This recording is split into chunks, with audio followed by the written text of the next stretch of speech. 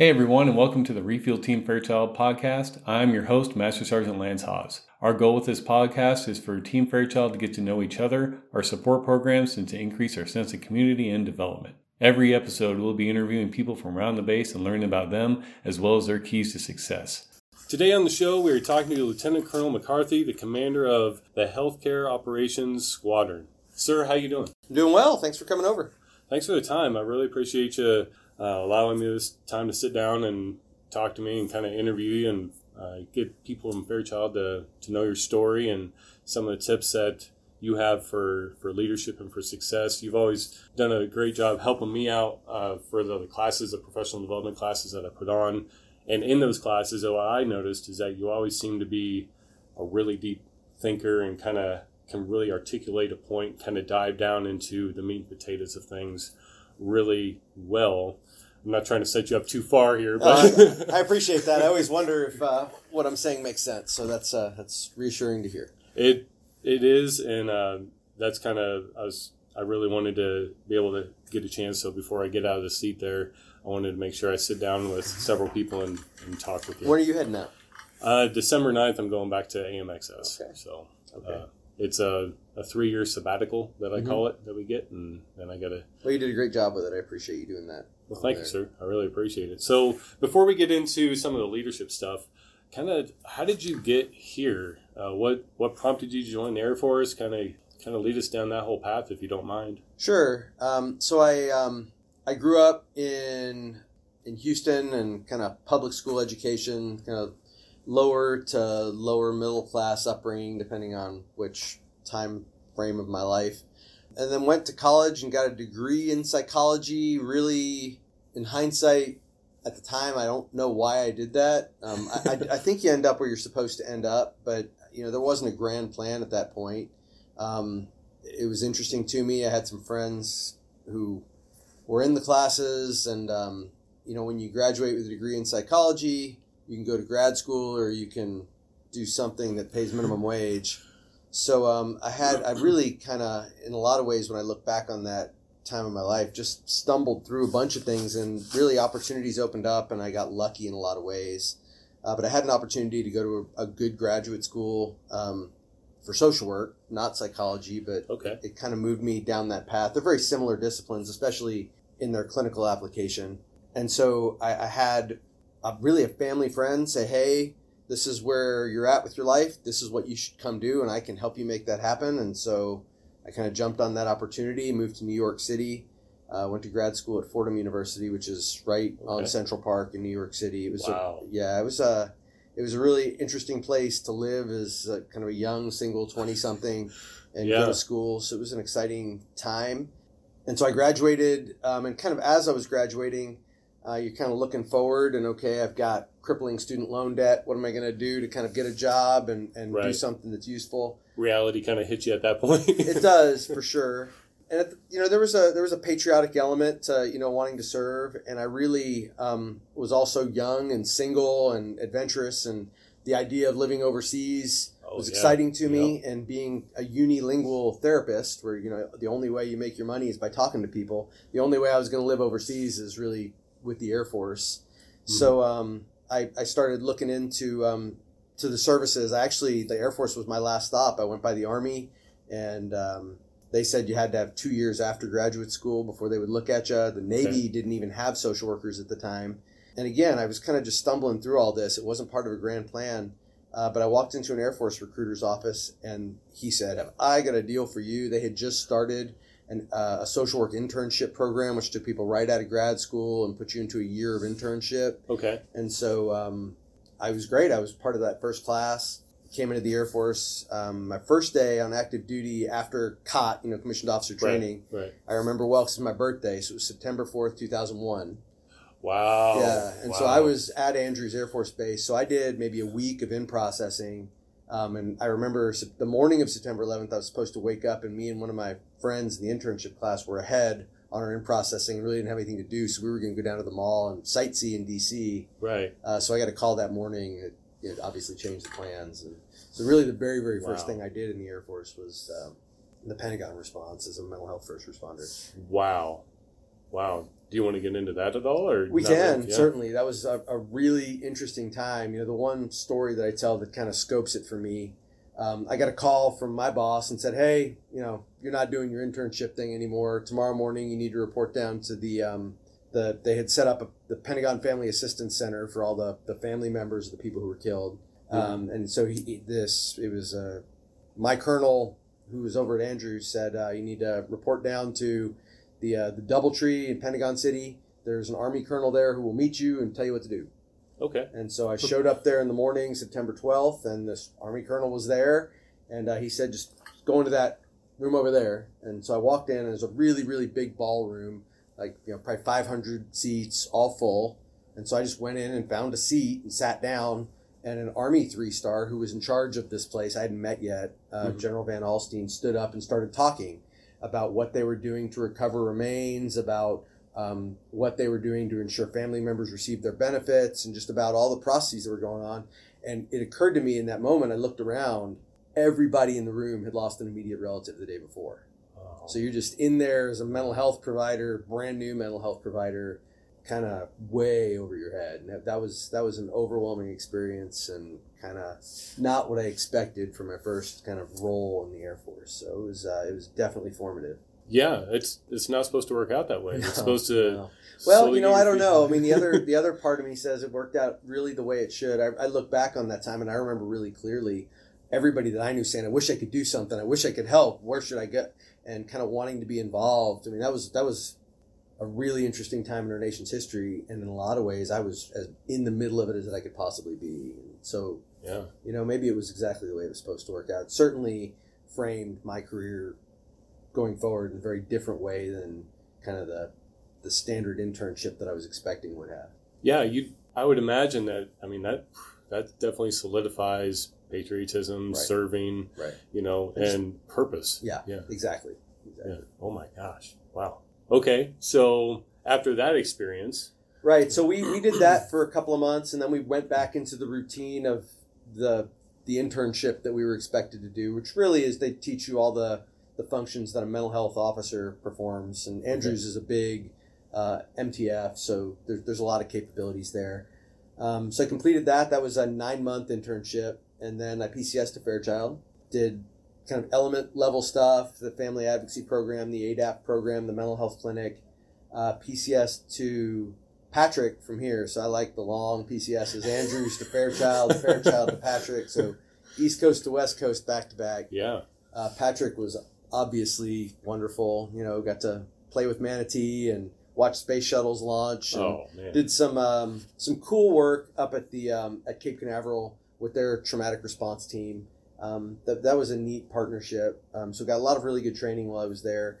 Did element level stuff, ran several programs there, and then applied for a PhD fellowship through the Air Force Institute of Technology. Nice. And fortunately, that was spectacular. So I got picked up for a PhD fellowship and did that at the University of Texas for 3 years. So that was an amazing opportunity to just be back in the civilian world as an active duty member. Just focused, my job was to do my PhD. So I did that, studied, just really looked at how effective our post-deployment health reassessment is in identifying the mental health kind of problems, depression, post-traumatic stress, traumatic brain injury, published that dissertation. And then from there, went to Air Staff and was the Air Force Suicide Prevention Program Manager for a couple years. Wow. So did some interesting work there, wrote a lot of policy, a lot of it that's still used today. It was kind of interesting when the Tactical Pause for Resiliency came out. Yeah. A lot of the checklists that people were kind of dusting off I had written back in 2011, 2012. Well, that's kind of a good feeling then that, for sure. they're still it relevant really and was. stuff like It that. really was. And a lot of the, we did a lot of work we were pretty unsophisticated at the time on messaging suicide prevention in a safe way. And so a lot of the public affairs guidance and a lot of the things that roll out, even at a DoD level, regarding just talking about that topic in a way that doesn't make the problem worse, really came out of that period. And it was interesting too, because all the services have suicide prevention program managers. There's a lot of working groups that you participate in. You get to meet a lot of tri-service folks, and it was a really positive experience. It's good to know that as a DoD, the wagons are being circled around that topic. We actually, up until 2011, just had the 3 service suicide prevention offices, and there was no OSD office. But in 2011, while I was there, they stood up an OSD Office of Suicide Prevention to, share best practices and get some crosstalk and establish some kind of baseline. Great. This is how we do business. So there is that umbrella, and for good and for bad. There's the extra levels of bureaucracy always come with downside. But I do think that the crosstalk that's facilitated between the services is value added for sure. Kind of makes some of that bureaucracy palatable. Right. For sure. So from there, I did consecutive flight commands. I was a flight commander at Shepherd and a flight commander at Joint Base Elmendorf-Richardson. Okay. And then I applied for a squadron command and was lucky enough to get hired back here, which is really where I wanted to end up. My wife is from here. Her family is still from here. So nice. It was a very positive experience to come back here, and the squadron's been great. Did you guys meet on your first round? We did, actually. I was volunteering for Big Brothers Big Sisters, like the school-based Big Brothers Big Sisters, and she was a teacher at the time at Blair Elementary, which has since been torn down. Oh. And she opened up Anderson. She was there. Okay. And so my little brother was one of her students and was in the class. And so I got to know her in that way, and then I deployed and wanted to stay in touch with him. And so she agreed that I could email her, and she would pass along the emails to my little brother. And so she did that for me and helped me maintain that relationship, and would often kind of reply to my emails. And so we struck up a side conversation, and that's really how that started. That's awesome. It was really neat. That's one thing that I was telling somebody the other day, that, we were talking about our boldest decisions in life. And when it came down to it for me, and I'd be interested to hear what your response is, it was joining the Air Force. Mm-hmm. There's no part of my life that has not been affected dramatically by that one decision. No doubt. So you found a wife, right? For sure. Yeah, I mean, your whole life is different, and your children's whole lives are different. That's true, too. Yeah, and your parents' whole lives are different. I mean, my wife, I don't think that the idea that she was ever going to move outside of, the 20-mile radius had occurred to her before we started dating. And so it didn't only change my life and hers, but her parents had to say goodbye to their daughter and, don't get to live in the same zip code as their grandchildren do. And it impacts every aspect of your life, for sure. Nice. What are you looking at hanging it up after this, or are you? No, I'm not going to be eligible to hang it up after this. So, we're just at a place right now where you're starting to think about what's next, and Gotcha. Starting to talk to the people who make those decisions. I honestly, my top priority for my next assignment, my daughter is a freshman in high school this year, and I'm going to be in the zone for 06, which prompts a move in 21. So we're really looking at a possibility where she will have to attend 3 high schools. Wow. Which, so my top priority is finding an assignment where I can stay for 3 years. Is that somewhat feasible? It's feasible in certain places. I mean, in Washington, D.C., there's a lot of jobs for 05s and 06s, and so... Gotcha. And there's a couple of other places that maybe we can make that happen, but that really is the top priority, and kind of the job and the career advancement can wait until the next job. Right. Well, I mean, that is a priority. This is a temporary gig, right? It is, for sure. And my children are incredible Air Force kids. They're super supportive. They're into it. But the idea of my daughter going to 3 high schools makes me kind of sick to my stomach. So. Yeah, I don't blame you. Okay, so we have some questions here about more on the leadership side, since this is kind of not only get to know people, but also your perspectives on leadership. So how do you define success? Yeah, I mean, to me, whenever somebody asks me to define my successes, the first thing that leaps to mind is the success of the airmen that I've worked with. And there's some really concrete examples that maybe are good microcosms, but when I was a flight commander at Shepherd, we really did focus on our enlisted professional development, and we had 6 consecutive senior airmen who went to ALS who won Commandant or Levito. And so that wasn't a coincidence. Those NCOs went on to great things, and they're great people.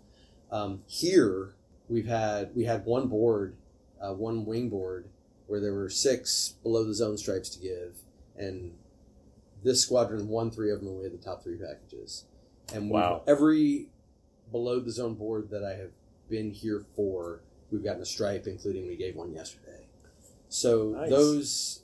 Those are, for me, success, especially since I've gotten to the flight level and the squadron level. It's about the people who work for you being successful, creating an environment where the people who work in your organization can succeed. And there's some really conspicuous measures of that, like Level 2 awards and like below the zone, right, and all the things that lead up to that, obviously, that go into that package. But those are kind of just the conspicuous recognition of these people worked in an environment where they could succeed.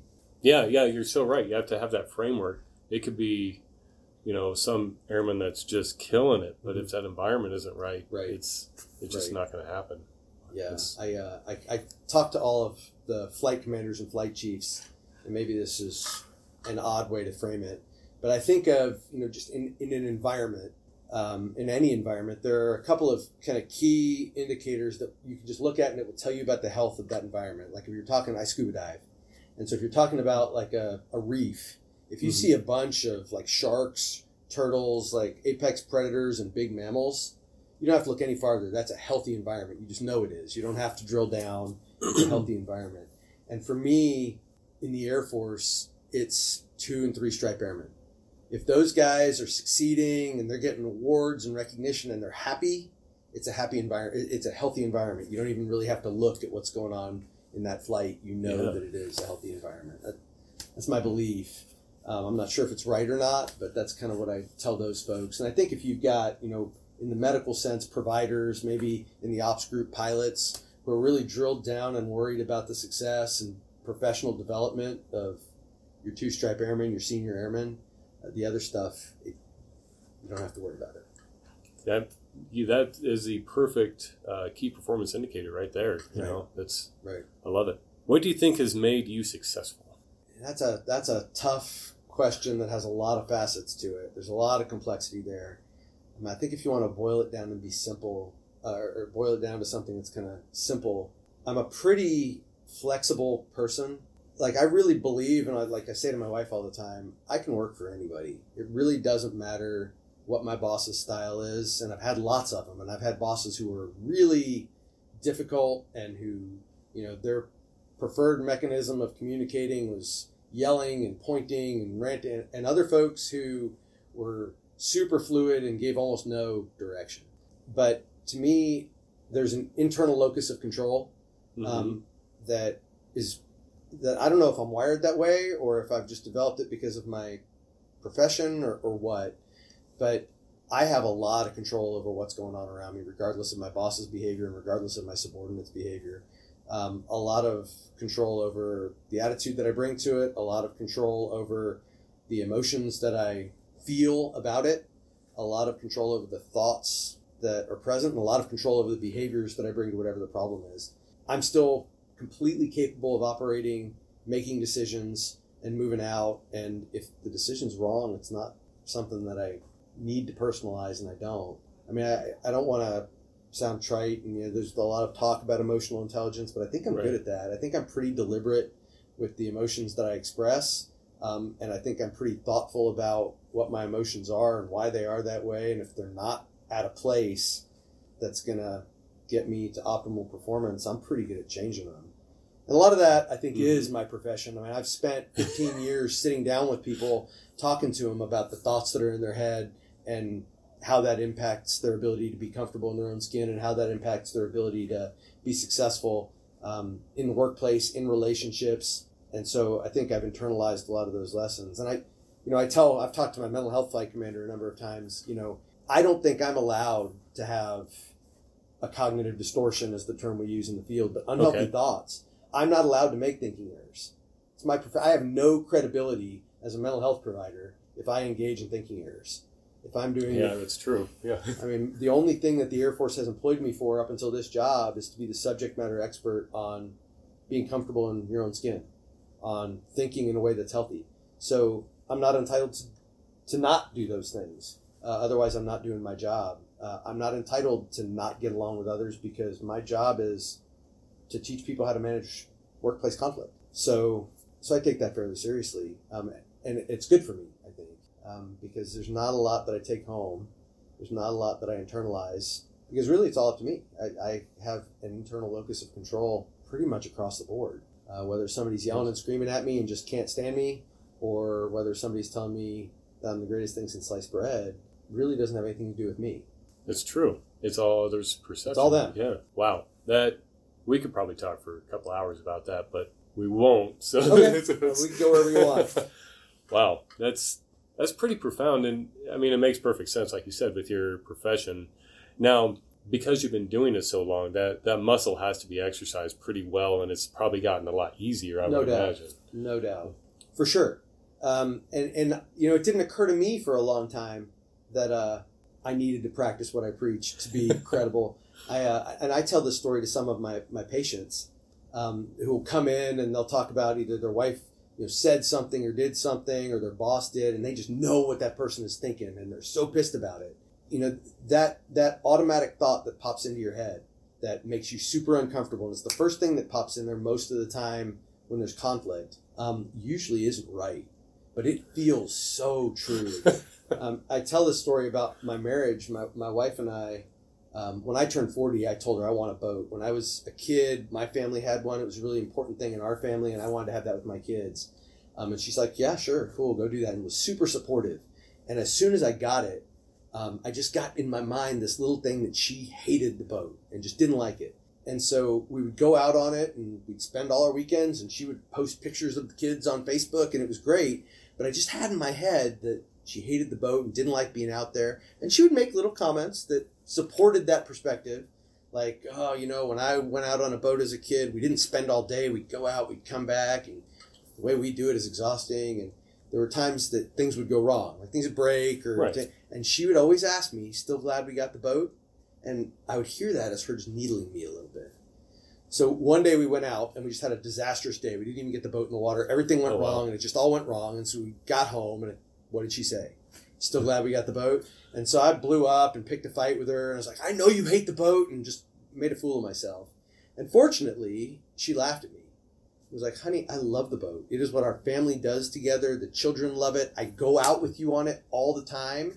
I post pictures. I smile when I'm out there. I've never said, no, we can't go out when you say, hey, let's go out on the boat. Why on earth would you think that I hate the boat? And everything she said was right, but if I'm being completely honest, still, she hates the boat feels more true. I know it's not, but it's a feeling, and feelings aren't facts. Feelings just pop in there, and those automatic thoughts just pop in there, but you cannot believe everything that you think, and everything that you feel doesn't make it true.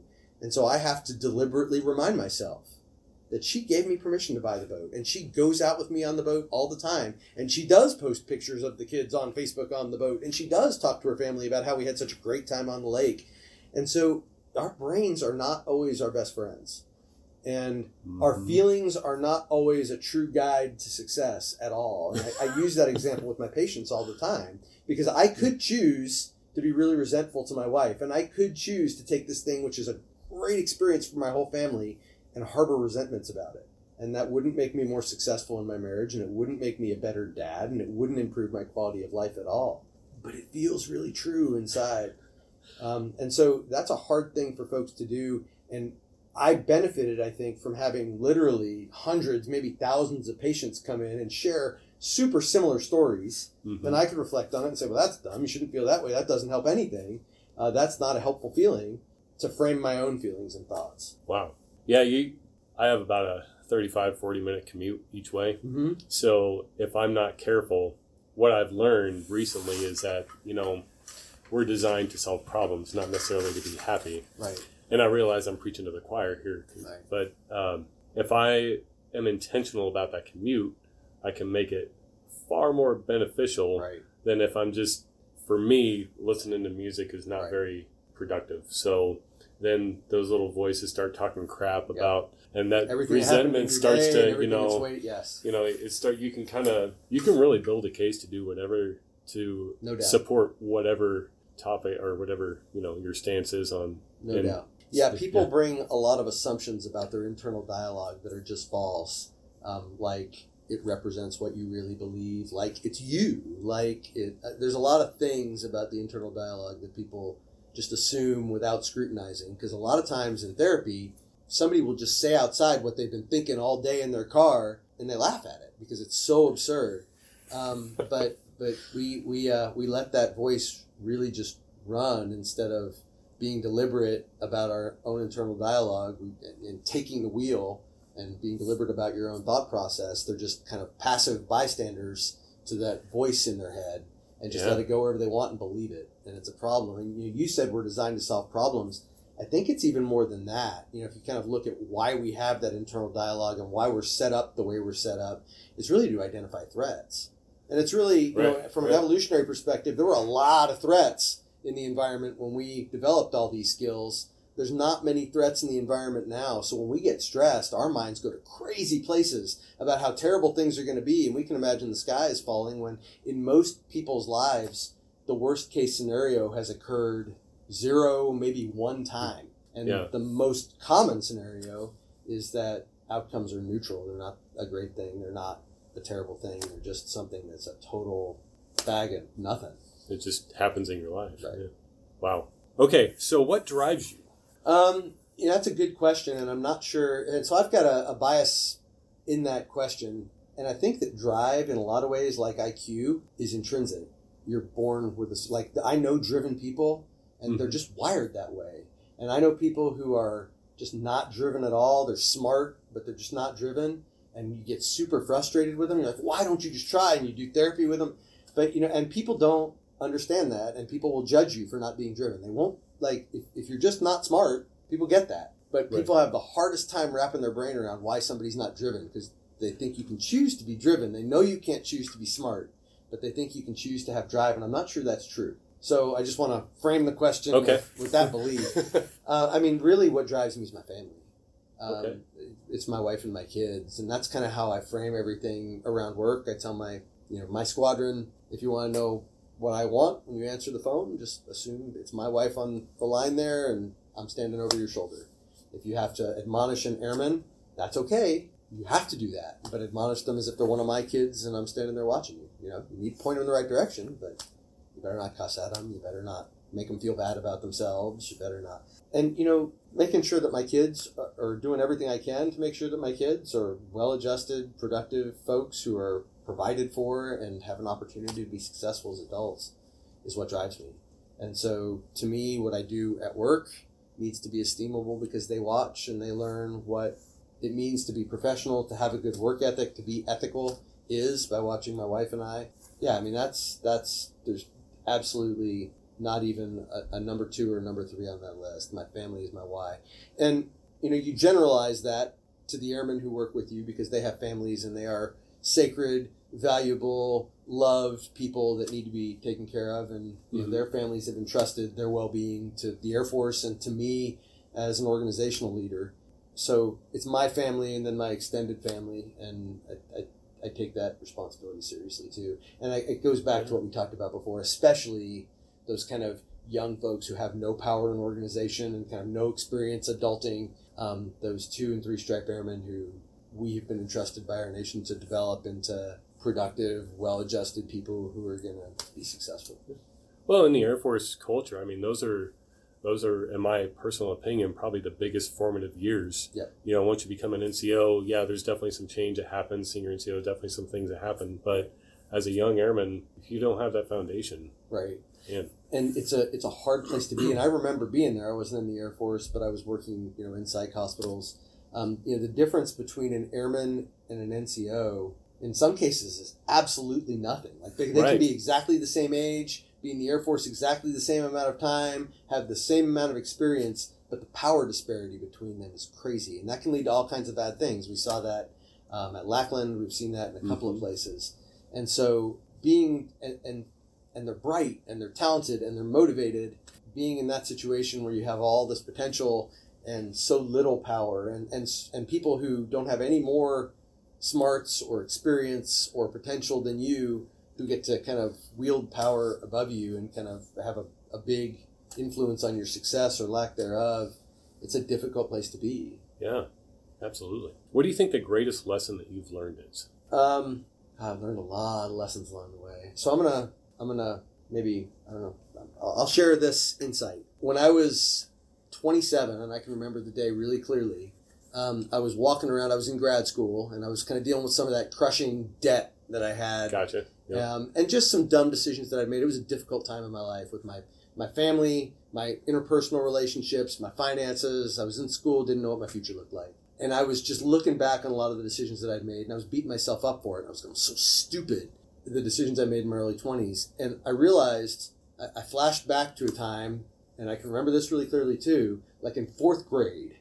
I looked back at myself in kindergarten and first grade and thought what a stupid kid I was. And then I kind of played that forward, and I could remember in middle school thinking about myself in elementary school and what a dumb kid I was. And I played that all the way up to 27.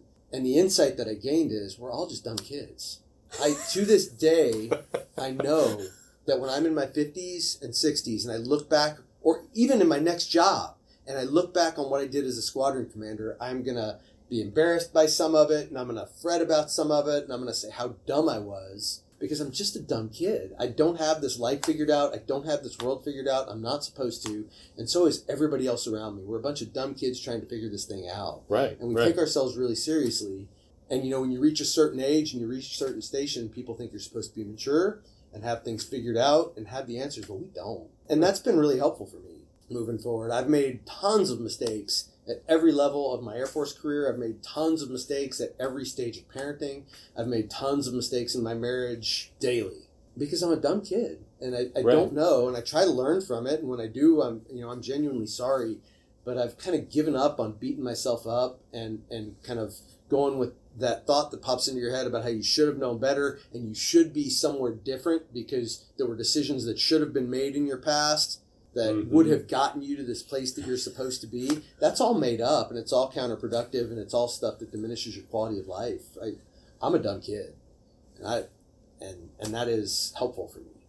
So just that thought of being able to go back to that initial reflection is enough, because I'm sure that on a continual basis, those things pop up and you're like, oh man, those regrets. Yep. And so is it just going back to that initial reflection, like, oh yeah, this is just how it works? Is that kind of what puts you at ease? Well, it is. I mean, at every phase in my life up until that kind of epiphany that I had at 27, I realized, I looked back at myself and was frustrated with what a dumb kid I was then, but didn't realize that the phase I was in then, I was still a dumb kid, and I was going to look back on it.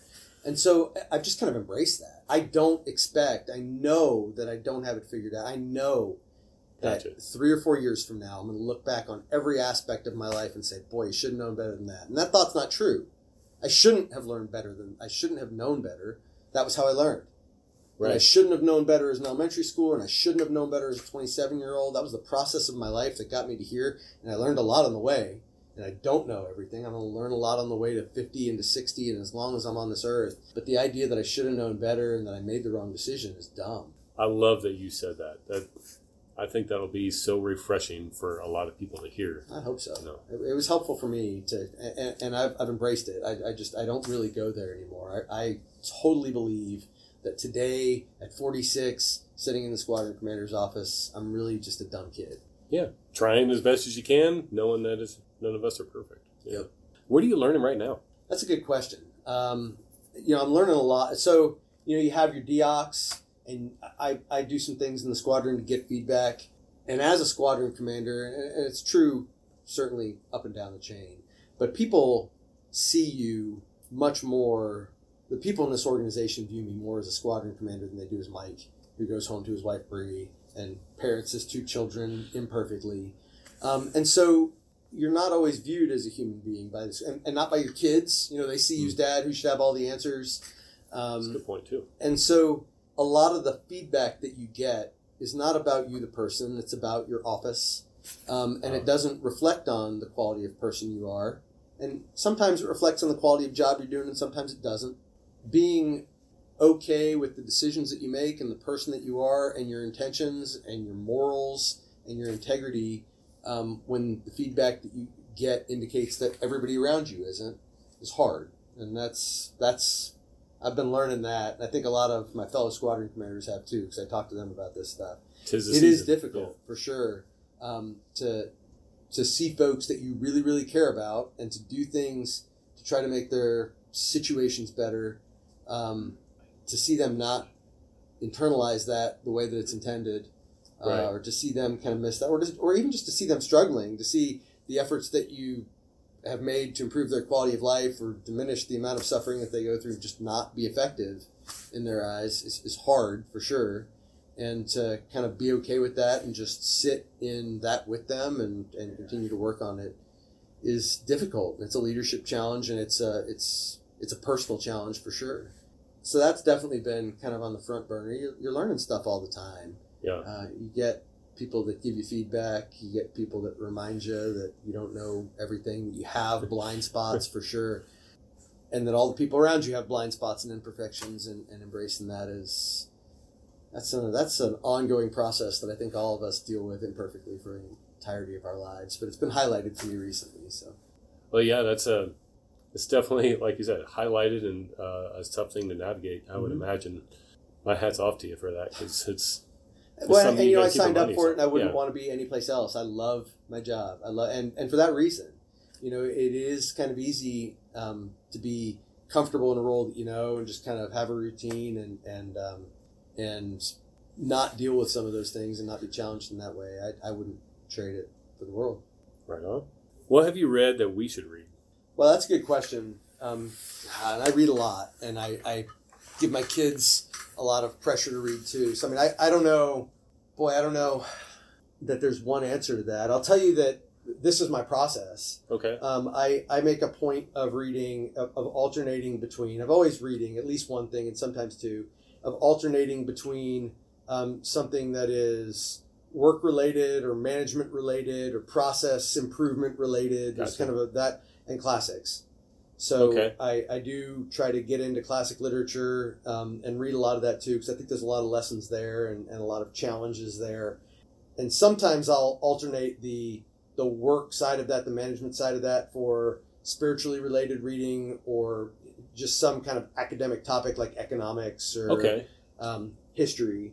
And there's great books across the board with that. I think that what I would recommend relative to reading is that paradigm. I think that there are people who just will read everything that they can on management and leadership, or there are people who will read just about history. But I don't think that there's folks who most people I know don't strive for a wide breadth of what they're reading. Right now I'm reading a book by Graham Greene called The Human Factor. And I just got done with, which one was it? It's up there. Oh, I read The Patient Will See You Now, which is kind of a hospital management book. Really, really good book on processes. Recently read the Checklist Manifesto for the second time on the work side. But I think that there is a lot of value in reading literature when it comes to writing, when it comes to communication, when it comes to just insight about the human condition. That maybe you don't get out of the Chief of Staff of the Air Force's recommended reading list for leadership. Right. But there's definitely value in that too. So I try to always have something, a foot in each pool. And what I found out is that rereading them at different points in your life, you get different nuggets. Oh, there's no doubt about that. Yeah, I fairly recently reread Kill a Mockingbird, which is totally different as a parent than it is when you have to read it in middle school. The whole perspective of the book is written differently when you read it as a parent, and it was, really positive. So I kind of pushed my children in that direction. My daughter just got done with Don Quixote, which is a really heavy lift for freshman in high school. But the idea of challenging yourself to read something that's super hard to read, that makes you not sure. I think of The Sound and the Fury. When you read that book, you're not sure if you're capable of reading that book. It's really, really difficult to read. There's just value in that. Whether you like the book or you don't, challenging yourself in that way is just a way that most people, I think, don't challenge themselves. Right. I would agree. You don't tend to tax your reading level and see if this is something that you can actually digest and understand most of the time. And there's value in that. Well, yeah, that makes perfect sense because by the time most of us are ready to sit down and spend a couple minutes reading, you don't want to work at it. Yeah, you're your brain is tired from the day, and that's the one thing that you definitely, how many people really exercise? Right. You know, Right. we're so big on, physical health, which is obviously great as well, but definitely mental health. And you have to pace yourself there too. I mean, I certainly don't only read really, really difficult to read 1,000-page books that are but it's definitely important to include it in the mix. And when you get done with one of those books, you feel exhausted and you need to throw in some brain candy or some fun reads or something that's written at a 6th grade level. But I think that and there's nothing wrong with things that are written at a 6th grade level. Lots of great books. I think of the Checklist Manifesto is a great one from a leadership perspective that is super easy to understand and read. But there's still lots of great lessons in there. Tipping Point's another one. That's a great leadership book, great kind of management book. But it's an easy read. It's a fun read. And for the listener, we're sitting in Colonel McCarthy's office, and he's got a bookshelf that is absolutely full of just all these books that he's been rambling off. So got a great library at home too. Oh wow. Yeah, the library at home is nice.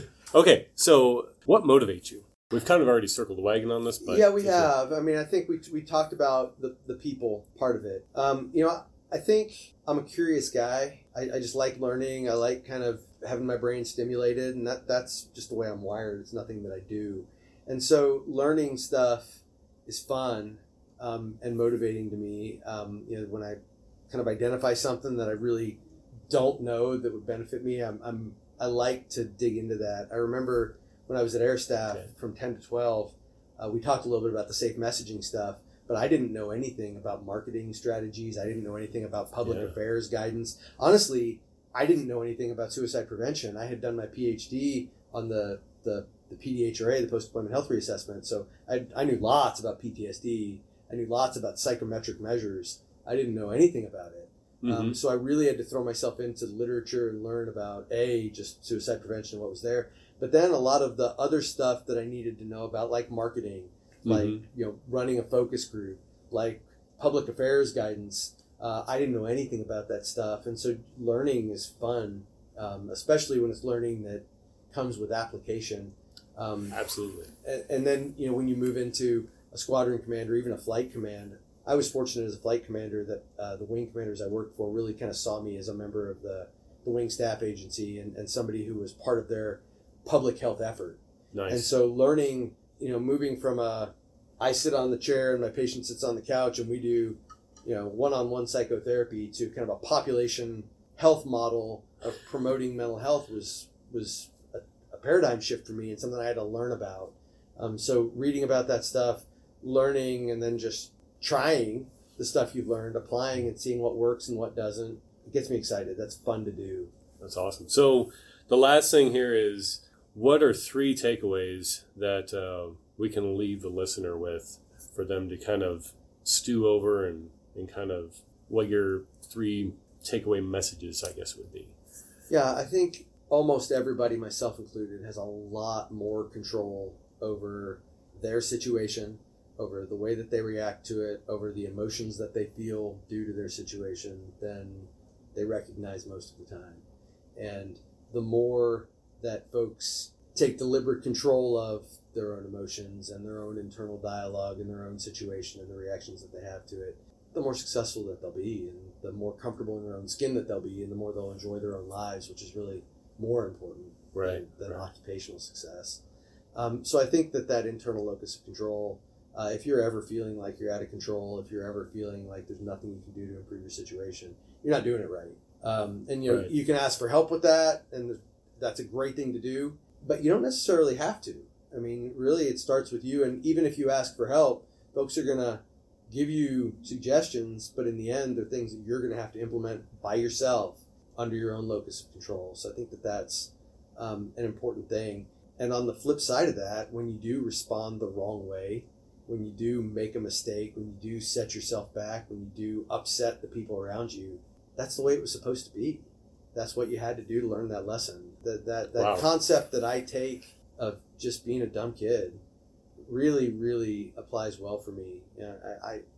I know lots of people who beat themselves up for things that they did when they were children, like little kids, 6, 7 years old.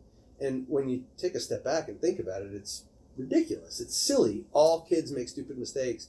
But people carry that stuff with them, like literally from that age. Yeah. But almost everybody carries stuff with them. I'll give it a real life example from me. I was in a staff meeting with the boss the other day, like literally yesterday, 2 doors down from my office. And she asked me a question, and I just framed it in a way that was a little more casual and used a term that was maybe a little more crass than I needed to. And I carried that back with me to the office, and I had some negative feelings, and I beat myself up for a little bit. And really, all I needed to do was say, if you don't like the way that came out, don't do it that way again. Yeah. That was a lesson I needed to learn from that. And I won't. And I didn't carry it with me for very long, but I could have. Right. But I carried it with me for longer than I needed to. I beat myself up for several hours about it and worried about it, and it was unnecessary. I did a dumb thing. It wasn't because I was wrong. It wasn't because I was anything other than just a dumb kid, and I needed to learn that lesson. And a lot of times what I've found is you are internalizing it, and you're making a big deal of it. Right. But like when I've gone and, apologized or, whatever it is to that person, they're like, what are you talking about? Right. That's not even... Right. Yeah, and another principle I apply that's kind of along those same lines and that I share with my patients is, and this is just one of my beliefs, that we worry a lot about what other people think and what other people feel. But if you think about it, other people's thoughts don't exist. I will never know your thoughts, ever, no matter what you tell me. If you tell me, no, this was a great podcast, or you tell me I botched it, really, right. Deep down, I'm not going to know if you're telling me the truth or you're not. It's Even true. if we plugged you into a lie detector, we could tell if you were being evasive, but I wouldn't know what the truth is. And I will never know what the truth is. Yeah. Whether and if everybody you've made angry or perceived you made angry for your whole life, we had lined up out the door and we walked them in here one after another, and they all told you exactly what they were thinking, you still wouldn't know if they were honestly telling you exactly what they were thinking. So whenever you find yourself in somebody else's head, you're making your life more difficult than it needs to be, because other people's thoughts don't exist. I love that. Any last attacks? No, not long. I kind of, if we can go a little off script, I was Yeah. going through your... I learned some lessons along the way that are maybe practical and maybe aren't appropriate for this. But you, where was it? It was one of the questions about the greatest lessons you've learned. And you might have even asked it. I learned just along the way, and I don't know if this is value add, and you can cut it or paste it in a different place, but just a few things financially Okay. that I wish I had known when I came in. Yeah, That would have made a huge difference. And especially when you're in the Air Force. Oh my gosh, the tuition assistance, you can get yourself in so much trouble with student loans in such a big hurry, right. and it's unnecessary. Like, there are other ways. Student loans are one of the greatest ways to change the trajectory of your lifelong socioeconomic status that there are. Education is a great way to change your trajectory, and student loans are a great way to change it in the opposite direction. Right. The other thing that really just was mind-boggling to me when I looked at it, and this was, I made the mistake a number of times early on, but mortgages. The difference between a 15-year mortgage and a 30-year mortgage is so astonishing. 30-year mortgages are for suckers and will keep you poor.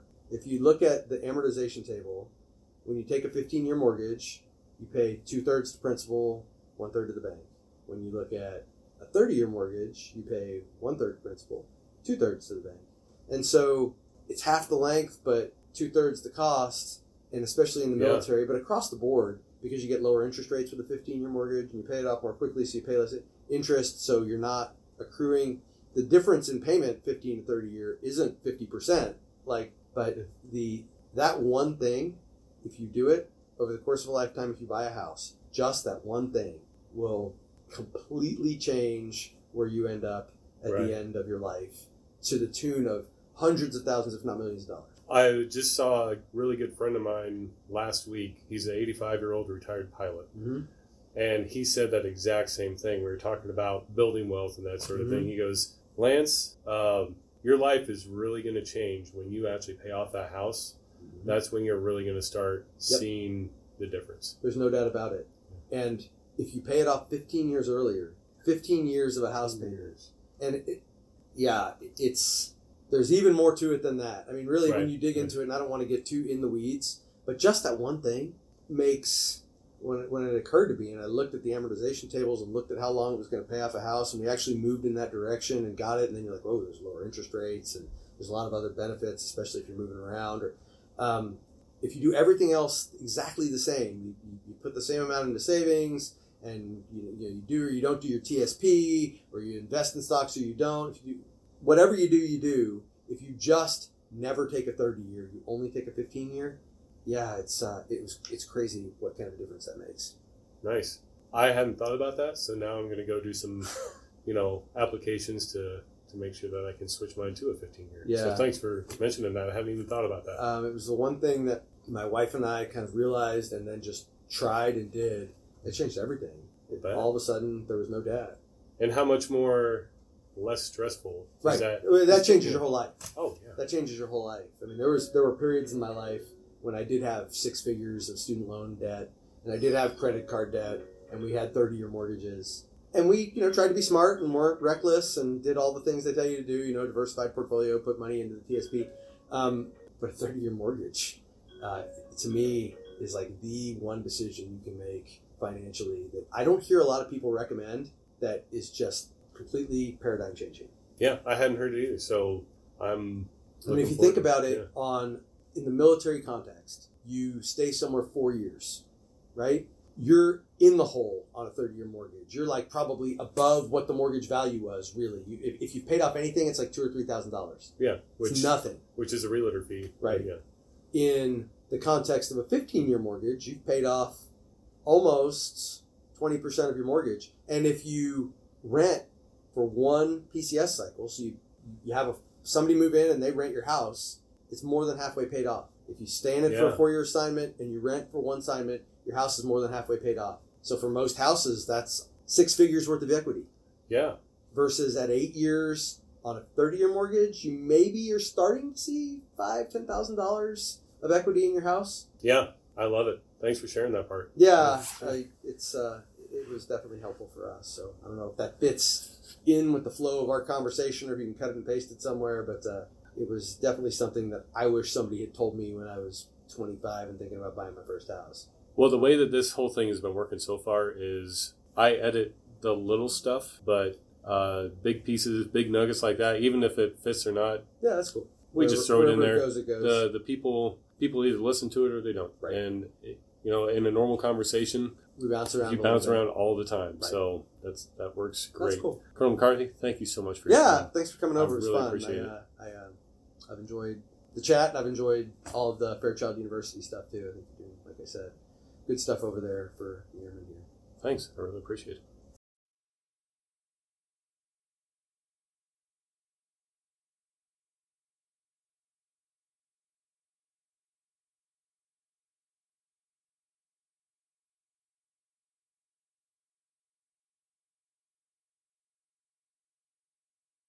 So that's it. This is the Refuel Team Fairchild podcast. Again, I'm your host, Master Sergeant Lance Haas. If you have a show idea or anybody that you would like to hear from on this show, please contact us at refuelteamfairchild@gmail.com.